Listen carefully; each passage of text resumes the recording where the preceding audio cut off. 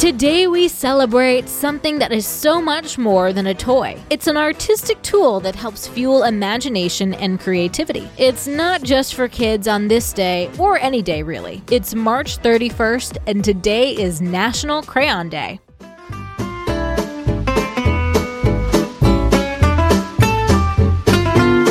Welcome to TacoCast Podcast, Every Day's a Holiday. No, really, it is. Did you know that literally every day is a holiday? I don't know about you, but I love having a reason to celebrate every day. Whether it's your favorite foods day or something else totally random, happy holiday to you. The true history of crayons dates as far back as the 17th century. Back then, crayons were not wax-based, were not very long-lasting, durable, or even had a variety of colors. It was in the 1900s that the modern crayon was developed. The Crayola Company was actually founded in 1885 and formerly known as the Binney & Smith Company, after its founders Edwin Binney and Harold Smith. The company was formed as an art supply company and wanted to offer a safer and cheaper alternative to art utensils.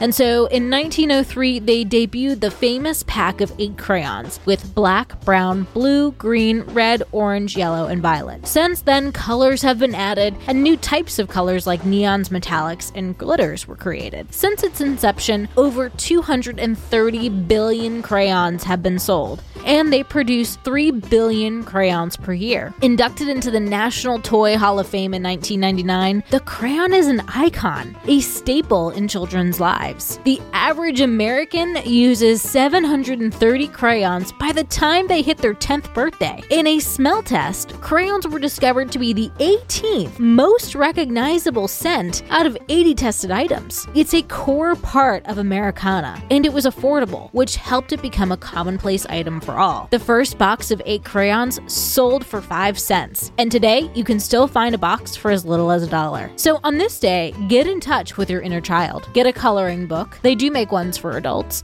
and get lost in it. Studies show that coloring books help boost mood and calmness. It's something everyone can enjoy. And as Robert Fulghum, the American author, once said, we could learn a lot from crayons. Some are sharp, some are pretty, some are dull, while others bright. Some have weird names, but they all have learned to live together in the same box. Happy holiday, everyone, and I'll see you tomorrow.